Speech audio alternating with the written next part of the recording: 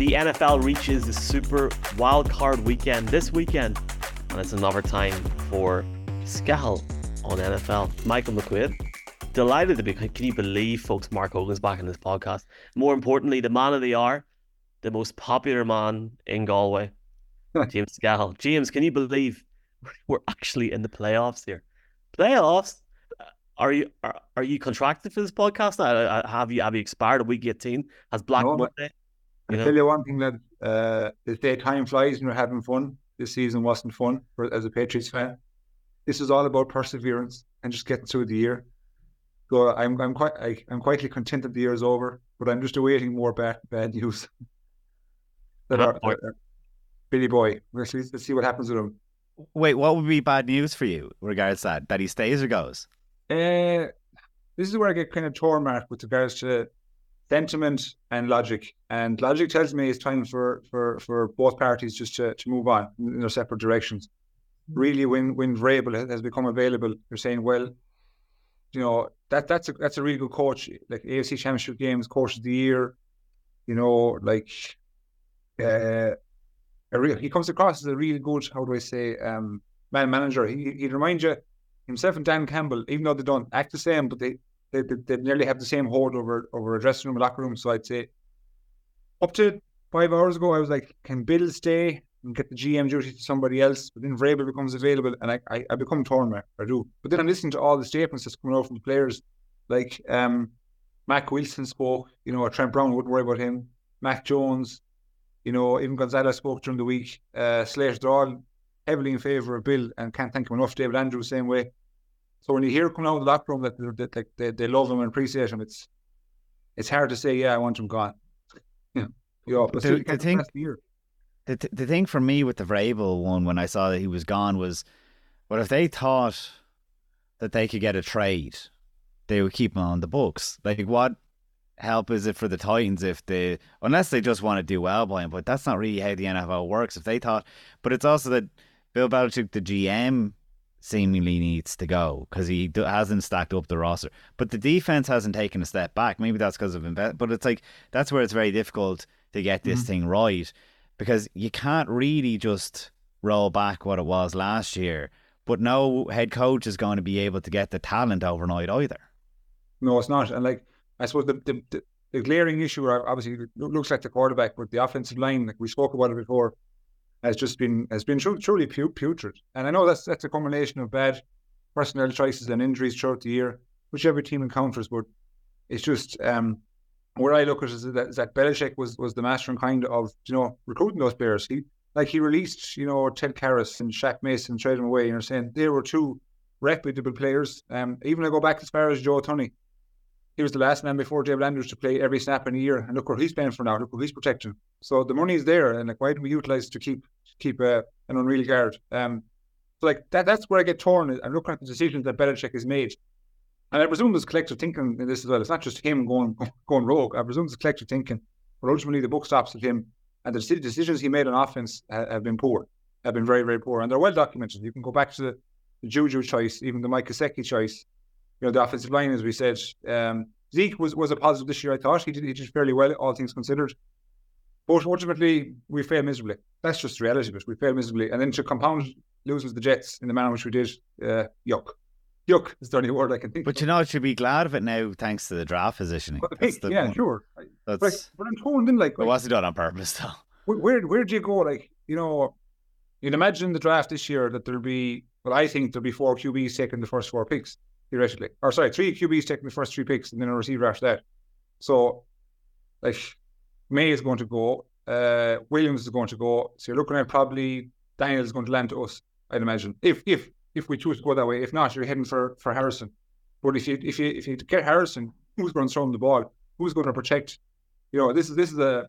Well, like Kirk Cousins or someone like that, you never know. Like, if Bill Belichick comes back for one more year and you want instant results, you go Kirk Cousins and then get Marvin Harrison Jr. and you have a guy that can run an offense with a guy that should be able to just run straight into the NFL and have a massive impact.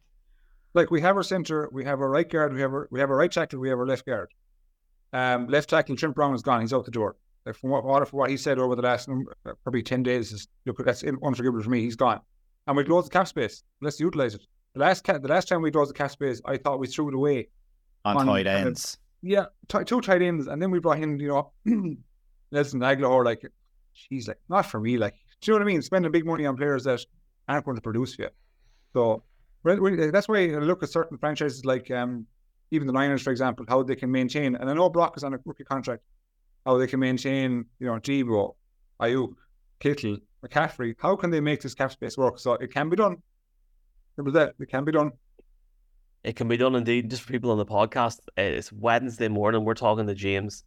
9 o'clock. Just hit 9 o'clock Tuesday night. I'm saying that because for all we know, we are going to record this podcast, and that'll be it. Belichick will be gone either by the time that James signs off or goes to bed. So just so people are aware of that, the podcast is going to go out no matter what, and there is that potential something could happen. I guess it does get more interesting as it goes along, and we don't want to talk too much about the Patriots, but when you see that news about Vrabel today, you think to yourself, there's a window here now, something needs to be done. Maybe tomorrow Belichick and Kraft will meet. We've seen Belichick's been very non-vocal in the pressers in regards to his future, but look, that was a hell of a performance on Sunday in his last game and a hell of a walk-off. I guess the only good news today, James, before we go off the Patriots, and maybe Mark wants to jump in a second as well, is that Apple documentary looks fantastic, doesn't it? It does. It does. And I saw a phrase there that, again, it suits the narrative of Belichick to go. It says, what should Amendola say? Played for Tom, but we worked for Bill, but we played for Tom. I'm just going, ouch. Like, ouch. It's a bit like Mickey Hart's throne, isn't it? It's a bit of a stinger. Peter, or we worked for Mickey, but we played for Peter. Yeah. Do you know what? I don't like that kind of stuff because likes of Amendola, and I mean this respectfully, Amendola, Edelman, even Gronk, let's say, all these guys would be nothing unless they're brought to the Patriots. And I find that they throw shade every now and then, back towards Belichick because he was he's a hard-ass coach. But I don't think they win what they win without him. And it's always been, Brady carries them. Brady carries them on one side of the ball. The other two, he doesn't carry them. All the decision-making.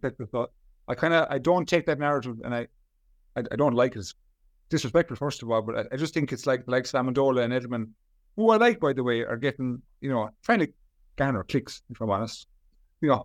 Amendola, his timing is perfect now to say that kind of phrase. But yeah, not so much to me now. I wouldn't like that. It's a funny one because it's like, when you weren't ever able to speak up to the teacher in class, and then you graduate and you're a week to go and before you're leaving cert and you start to act up. The same thing happened to Jimmy Johnson with the Dallas Cowboys, that he was a very tough coach, but it was because he was like, that's how the times have changed, but definitely in the 1990s when Jimmy Johnson was in charge of the Dallas Cowboys, that's when it was starting to change, and your Michael Irvins were getting special treatments, but then there was other guys in the roster that were saying, well, how come he can stay out partying but I can't do anything? So it's like, this is always a story. It's the best coaches are around for so long that they're going to piss off enough players that when they do have their downfall, and it's the same thing that we're seeing with the media, that's when you put in Bill Belichick now into Twitter and you're looking if there's any update at all, it's people taking shots at saying this was a media-driven thing from the Boston area that we talked about plenty of times this year on the podcast. Look, he could be gone by the time this podcast goes out, just like Michael says. But it's definitely that there's obviously a loyalty there from Robert Kraft as well, that he hasn't made a hasty decision. And is it a good sign or a bad sign? I don't know, James. Like, at least the decision wasn't made by Robert Kraft before Sunday, and he's given it all the time. And they're just saying, look, we have a whole off season to figure this out, or at least we have a week, and they're going to do it the right way versus being hasty. Yeah, I agree with you. And I think Robert Kraft always came across as a man that carried a bit of class. Whether he's speaking publicly or his actions, whatever you want to call it, he talks and speaks, engages people with class. And like obviously in day one, which was yesterday, Black Monday is the colours. There was a few coaches fired. Today is another one, but that seemed like a parting. So it's kind of in Belichick's favour. He did say on his press conference this morning, he's under contract. He made that quite clear. I'm under contract, so he's still working for the Patriots, and for every outlet you can read, it seems like it's been business as usual with regards to signing players, future contracts, practice squad players, etc. So I think there's a good sign. I think if the decision was made by Kraft, it's done, it's over, it's released yesterday or today even. So I think if something doesn't come to pass by tomorrow, I think you could be looking at probably some kind of agreement between Kraft and Belichick how to restructure things going forward. Now I will say as well, I read somewhere on ESPN that potentially Josh McDaniels will come back. I'm not in favour of that. That's just kind of. But they're getting the whole band back together. If it's not Bill O'Brien, it's not Mike Vrabel, it's Get Josh Matt Patricia in as McDaniels. well. Yeah. Right, look what Patricia with the Eagles. Look what he's done there. Jesus. Oh, here. Like, I'll just say one final thing in this. It would, if Bill is going to go, now I'm not saying I want him to go or not. If he's going to go, it would make my year if it happened right in the middle of this podcast. So I can tell you, and we had the reaction. I'm just putting it out there and I'll send him more. Was there anything else from the weekend, James, before we sort of talk in regards to wild card? Was there anything else that weekend that sort of stuck out to you? I mean, it was for you on a personal level. It was that, I presume, it was that last weekend before you head back to the big smoke, as we say. Did you get a chance to even watch the TV on Sunday night, or was Dancing on the Stars on? Grace to go over the television. I won't lie, on Sunday for Dancing on the Stars. So I was over here. I have to say now, James, you're more famous than any of them. But come on now, come on. No, I have 3 daughters, right? Two of which can understand Dancing at the Stars. So I was overwhelmingly overruled. Oh. I found a sweet one now, James. Though, like, I have no kids, right? Yet anyway, and I find it now. If my wife goes to bed about 20 past 8, Sky goes sitting there in the Mac, watch Red Zone, not a bother. She's happy enough. I actually find that works better now than just like going like, right, it's 6 o'clock. You get that look, you're like, yeah, it's hard enough. Like, you're like, you go through your life, like my sporting career being, let's say, physical, aggressive, kind of intimidating as a player, and then my wife is 5'6", 9 stone, and she's running the roost. You know what I mean? Like, looking up at me, telling me what to do. I'm 6'5", fucking 18 stone, and she's telling me what to do. You know what I mean? Oh gosh, yeah. But alas, here we are. So to answer your question in a roundabout way, a lot of the games were, they were meaningless. Like the San Fran game, Baltimore game, Cleveland game, all them games were, but I was looking at the Eagles and their kind of downfall. And then the Bills, I thought the Bills were screwed in the first half, let's be honest. I thought they were screwed. And then I have to say, Miami just threw it away. They just threw it away. Like, that's why you look at Tua, and, I've been watching the Hard Knocks with, and you kind of grow to like him as a person. But he doesn't seem like a ruthless competitor, yes.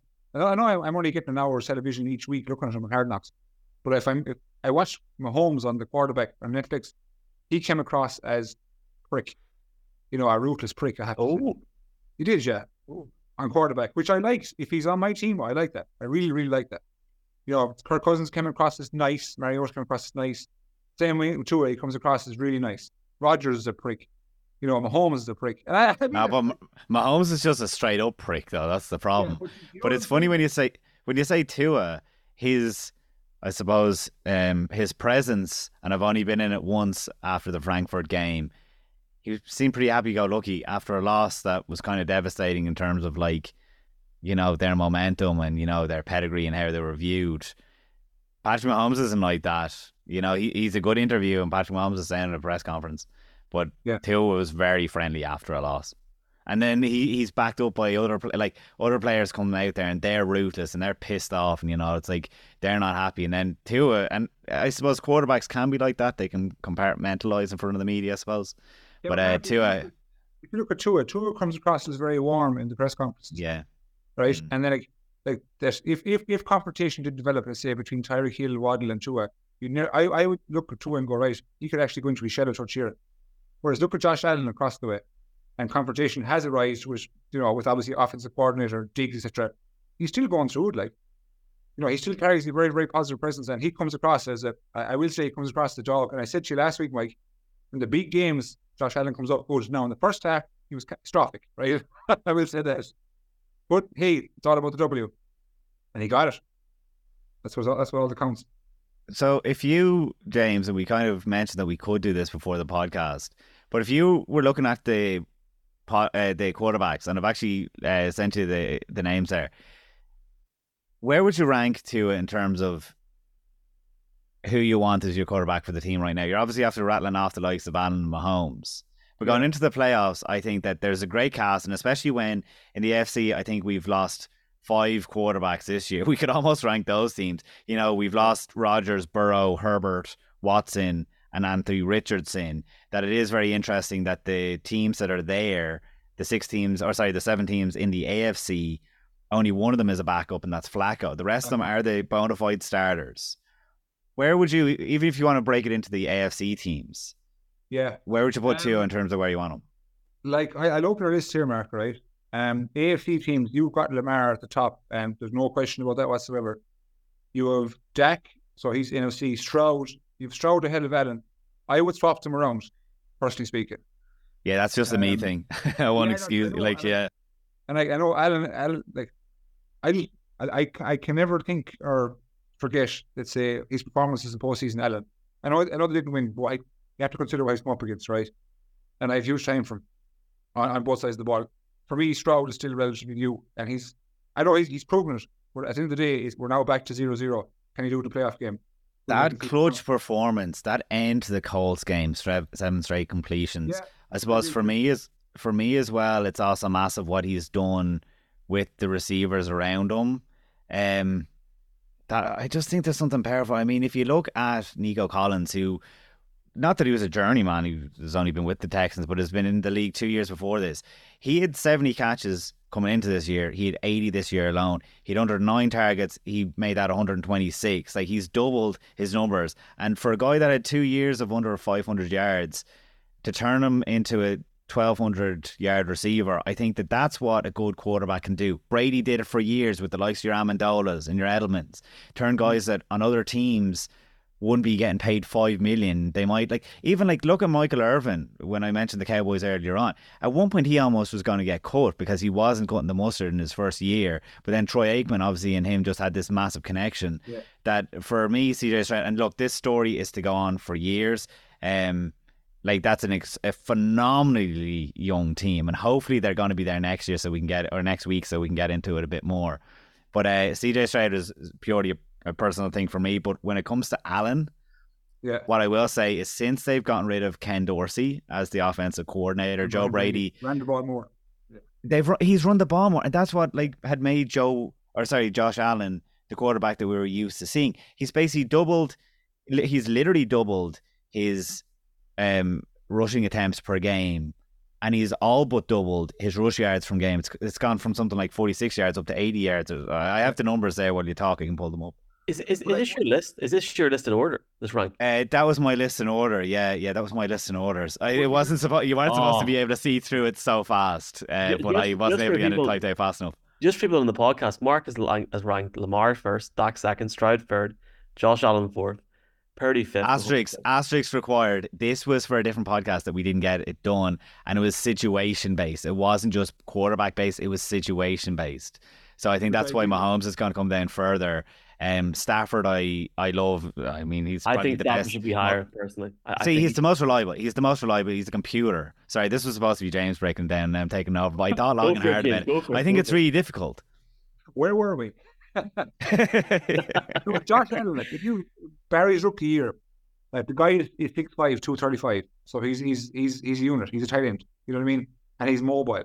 So let's say over the last couple of years, his greatest strength has been his rushing ability, and he has been prone to being, sometimes erratic in the throwing, which again we saw the last game around at the Dolphins. He can be erratic and make some poor decisions. So when Brady comes in and starts running the ball more, his production goes up, confidence goes up. And yes, Diggs' production drops down a touch, but still they're getting the W's less. That was the main thing. What was the one stage they were 6-6? Am I right in there? Yeah. And so look what the 12th seed, James. The 12th seed, and they needed everything to break in their favour to get to the postseason. And not only did they get to the postseason, they knocked off the Dolphins and got there as the 2 seed. Yeah, and now we're looking at a realistic expectation of the Chiefs coming to them. And then top. Yes. That we're going to break it down. That's why, because Baltimore number 1, they were so deserved. Like Capitago Wi-Fi, Mark is starting to go. Oh, it'll be a showdown. Chiefs at Buffalo, and the Buffalo goes to Baltimore. James, it's almost as if Andy Reid hacked your Wi-Fi. The minute you said, I think it was like Mahomes or something, they just cut, and all I heard there was about the Chiefs at the end. What did you say about the Ravens in particular? That's from Grace downstairs now watching the Kardashian. she's impacting the podcast. First Dancing with the Stars, next are gonna. I mean, we're gonna. I mean, the wild card weekend is this weekend, James. You're gonna have to tell her you have serious hours to put in here for next week. You know, trying. I know. Yeah. No, I was just saying about I think the Ravens are clear number one. I think that's the general consensus throughout. The Bills obviously have the number 2 seed, and I think the way things are going to pan out, favourites will win. I cannot see the Dolphins. I just can't see the Dolphins going to Arrowhead and beating them because they're banged up big time on defense. You're looking at the Chiefs then heading for Buffalo, isn't it? They would do, yeah. There's some weird, things that could happen that changed it. But if we just go with the favourites, Chiefs are going to have to go to Buffalo. Because then the likes of Cleveland or Houston will have to head up to Baltimore. Like Cleveland clipped Houston a couple of weeks ago, albeit that was with who was it? Case Keenum, a quarterback, was it? With the Texans, wasn't it? And Davis Mills. So they were a different animal now in CJ Stroud. I actually can't call that one. I'm tipping it to Cleveland, but that's a very hard one to call. That's probably the game of the weekend that I find that one the hardest one to call. Whoever wins that game, James, is going to be a nightmare going into the playoffs, because you are after saying there that you can't see the favourites losing.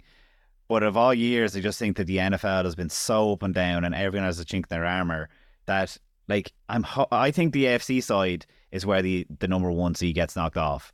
I'd said to Michael that last year we got a number 1 versus a number 1 seed, but that's not always how it works. It's probably the number 2 seed's going to but I just in my head I'm thinking back on that rain game in the playoffs. What is it, 3 years ago at this point, that the Ravens just could not get going, just could not get the ball moving. And it was because of the rain, and there was serious wind, and that's what we talked about all off season.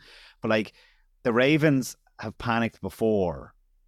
And we're going to talk about this, and I'm not saying that they lose it, but I think that the Browns are riding a wave, and the Texans are just so well coached. They have the offensive rookie of the year, the defensive rookie of the year. When you actually look through their roster, the drafting has been insane. Like the likes of getting your Nico Collins, your Tank Dells, your Juice Scruggs this year on the line. Will Anderson, Christian Harris, Derek Stingley Jr., Jalen Petrie on the defense. They're all guys that have been drafted in the last couple of years. And it's maybe under the spotlights they don't deliver. But I just think they're literally they are a wild card in that sense. The Texans, I've fallen in love with the Texans this year. I just think that they're so good, and they've had as many injuries as anyone. But I just think that whoever comes out of that Browns game, it's just like if the Texans can beat that Browns defense, who else's defense rivals the Browns right now? That's correct, yeah. That is correct. I think Flacco, I know again, it's the guilt edge of the media. They get on board, and he's been awesome over the last number of weeks. And truthfully speaking, without him, they don't make the playoffs. But he can be got at. Truthfully speaking, they're slightly struggling to run the balls to Nick Chubb. Has obvious injury, and I think, like you said, if they can limit the pass rush and the Texans can get past that, this is an open game. It was 35-6 or something at one stage in NRG Stadium a couple of weeks ago. That's not going to happen. That's not going to happen this week. So that's why I'm looking at this game. I can't call it. Of all the games, I'm looking at Detroit and the Rams and going, not sure about that one either. With the whole, the personal effect with Stafford. But beyond every other game, I'm saying, it looks clear cut to me. I can't see. NFC wise, I can't see no way I can see the Steelers beating Buffalo. I can't see Miami beating Kansas. I can see Cleveland, Jordan, and Houston either one. I cannot see Tampa beating the Eagles. Detroit and the Rams, not sure, and I can't see the Packers toppling Dallas. So only 2 games for me. Before we move on, because I know, Michael, you're probably dying to get onto the other games. The thing that it is for me with the Texans that stays with me is my favorite game of the year was the Bengals-Texans game, probably about week 12 or week 10, something around there. And that was the best version of the Bengals we got all year. And that was a Super Bowl caliber Bengals team. That was when they had all clicked again and Joe Burrow was there. And the Texans won that game. Mm-hmm. And that's the kind of, if that Texans team, and I know they've had a few injuries since then, but if they can get running the ball, the offensive line has been massive. that to me, if that version shows up in the playoffs, and the playoffs always reveals a team like that just like hits their stride. Like a few years ago, the 49ers just started running the ball like absolute crazy. You know, there's always something in the playoffs. They're never straightforward. So that's why that game is exciting. And I think you nailed the other ones. I think I think it's a really good slate. Michael, I want to let you in here. I think it is a fantastic slate, but there are two standout games and you named them there. I think, like, I agree with some of the things that you've both said while I've been patiently listening on. I will say this to both. It doesn't really matter. I mean, if a team had went 18-0 here, it doesn't really matter. They might get a fancy ring, go down in history as the Immortals.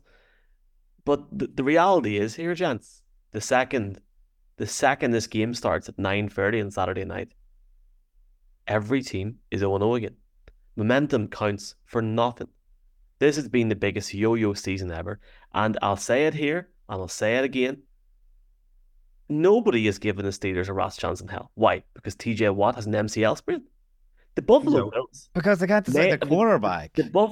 Absolutely. But the Buffalo Bills had so much momentum in the last 2 to 3 weeks. But before that, they were a disaster. They're going into a situation in Buffalo where the expectation is on the Bills to win heavily. That may well happen. Mason Rudolph has been serviceable. There's no reason why Najee Harris and Jalen Ward can't run all over that defense. That's been banged up. That is all I'm going to say. And I expect the Bills to win, but I do feel that across these games this weekend, we are going to see a team that is not expected to win. And that's obviously going to happen when you have so many games, but I really feel that we're going to have a big upset this weekend. And I said to Mark on a different podcast, James, I think Miami will beat Kansas City. I look at, and I guess we'll bring this into the equation. Just before you go any further, break it down to me. How? I don't think... So even Miami were fit and healthy, go over to the German game, couldn't get it done. And now they're going up to Arrowhead, which is, as we know, synonymous with a tough crowd. How did they beat them with all the injuries? I think the thing for me is, like, that game in Frankfurt was one thing because me and Mark were there. They were by far the second best team that day, and it was a situation where it just didn't work out for Tua at all. There was too many mistakes. The Chiefs took over the game at the half, and it went away from them. But the reality is, across the last 3 to 4 to 5 years of Patrick Mahomes' career since he came into the NFL, this is by far the lowest quality team that he has, especially on offense. He does not have the weapons available to him. On wideouts, Travis Kelce's been up and down this season, having Taylor in his pocket. I feel that if you can't get Pacheco into the game, I think you're going to struggle. You cannot continue to rely on a few passes to Rashee Rice and Valdez-Scantling throughout the next 3 to 4 weeks when you've got teams with Tyreek Hill for a start that will be able to make big bang plays. The Dolphins are due a performance. That's why I feel like they'll bring it up this weekend. I don't think they got that performance against the Cowboys though, and it wasn't even impressive. And there's nothing that's changed with the Kansas City Chiefs since Germany. Like, we all picked the Dolphins to win that game because that was like going into that game. The Chiefs were just as beat up. They were after having a sick Patrick Mahomes lose surprisingly in Denver, and that was probably the lowest point that the Chiefs had all year. And still, they went and dominated the Dolphins that day. I guess I just said before James pops in here, you're right, the Dolphins played very well against the Cowboys, and it was like that sort of turning point moment it felt in the stadium, and it felt like they were going to go on a run and win the East, and they were very, very disappointed in Sunday Night Football. What I would say about the Chiefs is this: if the Chiefs were to win a really, really close game this weekend, 17-14, it'd be really unimpressive offensively again and get over the line because they're an Arrowhead. What's the narrative next week when they go away from home? What's the narrative? I mean, I think, actually, to be fair to them, they may have a home divisional game. I need to check that if they do win that, just to be sure. But eventually, they are going to have to play outside of Arrowhead this year. No, the Chiefs will have to most likely play the Bills because that'll be the number 2 seed, or they'll have to go. Unless Pittsburgh win, Chiefs are heading away. They're going to upper state New York. Does Patrick Mahomes beat that Buffalo team with the assets that he has around them? No, you can't. Yeah, but see, context is everything, right? And look at the Miami. So Miami have basically capitulated over the last 5 weeks, where they were in serious control of the number one, or the AFC, and even the number 1 seed, you could say, at one stage when But then they just got violated by Baltimore. And then I was hoping for kind of a coming-of-age performance by Tua this weekend, where he'd put the doubters to rest, lock up the AFC East, and move on to home games. Didn't happen. And then when I watched him, in the 2-minute drill, heading trying to get a victory, did not look confident whatsoever, and just gave away the game. I can't see how he's going to, up the levels so much that he topples. I wouldn't call them decent Kansas City defense in Arrowhead, because at the end of the day, what we have a habit of doing, we have a habit of going offense to offense. And I look at the Miami defense now at the minute, as we know, your man Van Ginkel is banged up again, Chubb is gone, Howard's gone, Ramsey banged up. So it's like, they've already lost Phillips. Yeah, their pass rush is gone. How much more can they take? So it's Mahomes versus that. And then he goes to Tua versus the Chiefs, who, Chris Jones, the beast, man. Three sacks in Germany, Tua took. Like, it was... Yeah, like, not ideal. So that's what I'm looking at. I'm looking at Tua going up against the Chiefs defense, not Tua versus Mahomes. So I hear what you're saying. I take it on board. I just respectfully disagree. 2 points to add to this. George Karlaftis is having a hell of a season. He's going to be key on Saturday night. And secondly, it's minus 20 degrees Celsius projected in Kansas City on Saturday night. I just seen that there now. Minus 20 degrees Celsius. That's going to be interesting. Yeah, this is not a foregone conclusion. Like any game this weekend is. Mark, should we finish with James on this Rams-Lions game? Do you reckon? Should we? Yeah. Do you know, because Hollywood. I should clear up. I'm thrilled that that's the Saturday night game. I'll absolutely stay up. And I hope that there's fireworks. Like, I really hope for Dolphins fans, for Chiefs fans, for everyone involved. Like, these playoffs, they're so set up to be excellent and one of the best that we've had in years. And like I've said to Michael before, the Chiefs have gotten across the line, it seems, at home, whether it's Browns teams in recent years in the playoffs. And maybe they are due an upset at home and Patrick Mahomes has to lose. But for me, I've just lost all faith because, again, you said it just there, James, about confidence. I don't think they have the mental toughness. And to go into Arrowhead and it's going to be loud. Okay, if they get up early or something, but it's almost like Patrick Mahomes is a Tom Brady team. Like, he's not dead until it's all said and done. So, and Mark, can I make one more point about that? And this is what Hard Knocks. And I know everyone looks at the coaching, the young coaches, and they're fit and they're fresh and they're wearing the nice runners and all as well. But I'm watching Mike McDaniel, and he's giving his team talks and ever. There's no hardness to him whatsoever. None. He's one of the boys. You know what I mean? And I'm saying, like, if I'm looking at a coach, I want him to be steel, hard. You follow him. I look at McDaniel and go, Jesus, when things get tough, are you the reason, man, to power through here? Like, look at Harbaugh up in Baltimore. Jesus. Like, Mike Tomlin, Pittsburgh. Even McDermott comes across the break. You know what I mean? So, like, you're saying, like, you follow these guys into battle. McDaniel doesn't do it for me. Sorry. James, I think the best. Sorry, go ahead. Rams, yeah. Yeah. Sorry, I keep, it's my Wi-Fi every week, keep cutting people off with a delay. The best way to describe this Rams game, Matthew Stafford is like Shane Walsh, changing clubs, winning a title, and then imagine Shane goes back to Galway. I'm having the crack. Shane's a great lad. Goes back to Galway again, and he's in the big time. This is a huge game, but it's So Shane didn't get quite paid as much as Stafford, though.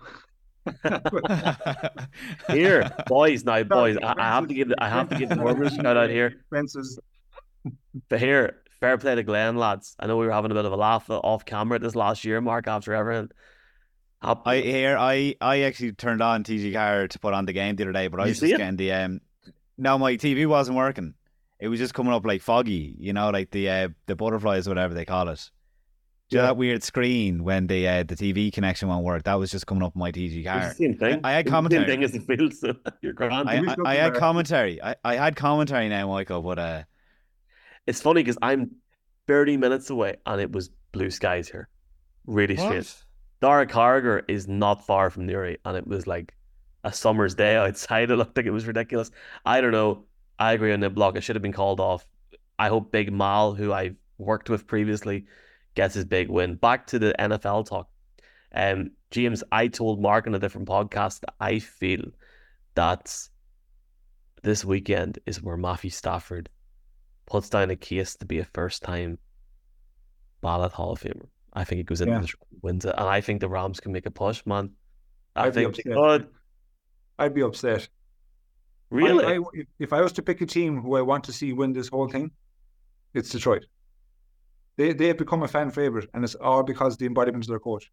Again, the Hard Knocks last year, he came across as just a good dude, and even when the core went against him against Dallas there a couple of weeks ago, I was mad, and then the conspiracy theories started going off in my head. They're trying to match up the Rams in Detroit, and lo and behold, here we are. Stafford is coming home. I mean, in the day, Stafford left that. In the day, he left, right? He went, he got a Super Bowl. In comes Jared Goff. Jared Goff has done a really good job. Detroit have a better roster. And the way I look at it is, I just can't see a world how the Rams go in and dominate a Detroit team who's going to be full of basically their coach's embodiment, passion, hunger, drive, steel, all that kind of jazz. So I'm back in Detroit here. I think this could be, you might believe me, this could be a blowout. Oh, I think Detroit, part of me goes, yeah, it's going to be a tight game, but then I start breaking down logic, and look at the 3 phases of the ball. There's potential to be a blowout. Really has real potential. This could go off. I can't see Stafford. I know his wife put up a video showing all the Detroit highlights, which I didn't like. A 9-minute fucking video. Excuse my language. Of all these things in Detroit. I was like, nah, you're not going to get in the good books with me, honey. you see the Adele hello one? The edit your man from Pat McAfee show put up the hello, it's me. I'll send you it after this. If Detroit were a county in football or hurling, who would they be? I'm gonna say they're. Careful now. Just be careful, right? Before you answer this. Let's go football. Seeing as it's a broader range. We'll go football and not get James in trouble. I'm gonna say. Oh, it's hard. I want to pick a northern county, but I'm finding it hard. I mean, Detroit have when have Detroit been big, Mark? Ever? 50s, 60s. That's what it's been. Cavan. There you go. They're Cavan. I suppose it depends on the year. I just see them as the 2010 Kildare team that got knocked out in the semi-final. You're gonna love Roy Baggin next week, then, aren't you? Yeah. If it's football, right? It's awfully. They're awfully, right? Oh, gee, come on. Tell you what, they were a powerhouse back in the Come on. They were a powerhouse in the 80s. They died off in football, and the minute they get a bit going again, people get behind them. Do you know what I mean?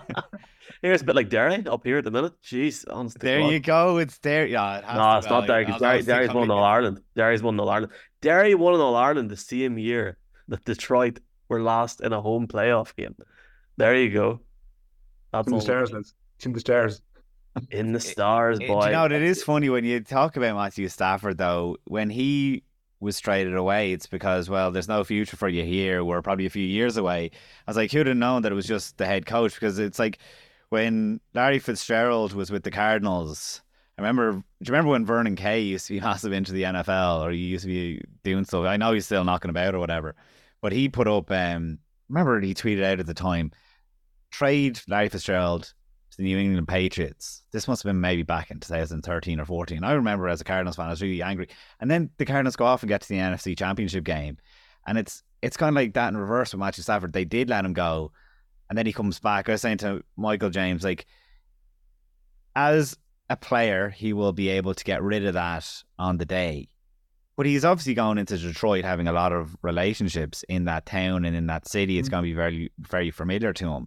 It's not going to be lost on him the moment that all those people would have been fans of his, would have rooted for him for years, would have been extremely loyal, and he's going in there to break their hearts. That must be the toughest thing to do as a player for such a loyal fan base of his. If he goes and wins this game, if the Rams win this game, he takes his name out of the Ring of Honor in Detroit Stadium. But do you remember when Brady went back to the Patriots there last year, or the year before, play with Tampa?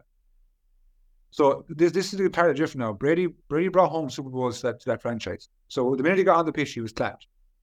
Even when he made completions, he was clapped. Detroit should turn on. They have to turn on Stafford, because there's no room for sentiment here. Straight up, okay, yes, he tried. He's a professional player. He was getting paid for the job he did, right? He won nothing. All due respect. So the minute he comes on the pitch, boo the shite out of him. Sorry, get on his case. You know what I mean? Make it in an emotional roller coaster for the man, and get on him. Because in the day, like you said, Mark, he's coming in to take what you want. So you take what you deserve. Simple as that. You don't deserve what you get. So take it.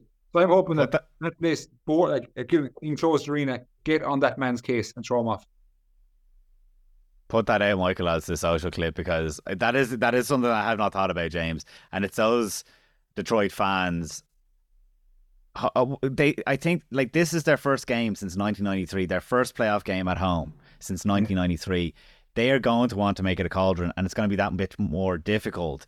But if they realise what you're saying there, and I don't know what the press is saying, but the Detroit Free Press, Dave Burkett, should be writing about that, being like, look, we have to do what he wants to do and switch off, and like you say, boom, that'd be massive. That would be enough to change the game for them, I suppose. Yeah, get out of the case. Simple as that. Just to end up to let people know that we have Jeff Vrabel coming to Galway on the 26th of January, not February. Don't come on the 26th of February. I won't be there. It's too far to travel down. linktr.ee/NFL Ireland. We're awaiting Mr. Skehill's game status on that, TBC. James, any final words on the weekend that you'd like to tell us? This weekend coming? Aye, Super Wildcard weekend. I think we've already covered that. I'm just hoping to try to clip the shit out of the Rams. That's all I'm hoping for. And I will say, I know I said the Chiefs would beat the Dolphins. I wouldn't mind if the Dolphins kicked their ass either. I wouldn't mind. Well, that's the Patriots fan in you talking. Yeah, exactly. Exactly. Hopefully by the next time we talk, we have some resolution to this Bill Belichick situation. And I, for one more, can't wait to get a WhatsApp message from this man whenever it happens. It's going to make my day. For now, James, good man. You enjoy Super Wildcard weekend. Hope you get a chance to watch that Steelers-Bills game instead of Dancing with the Stars. Chat to you soon. Thank you, guys. See ya.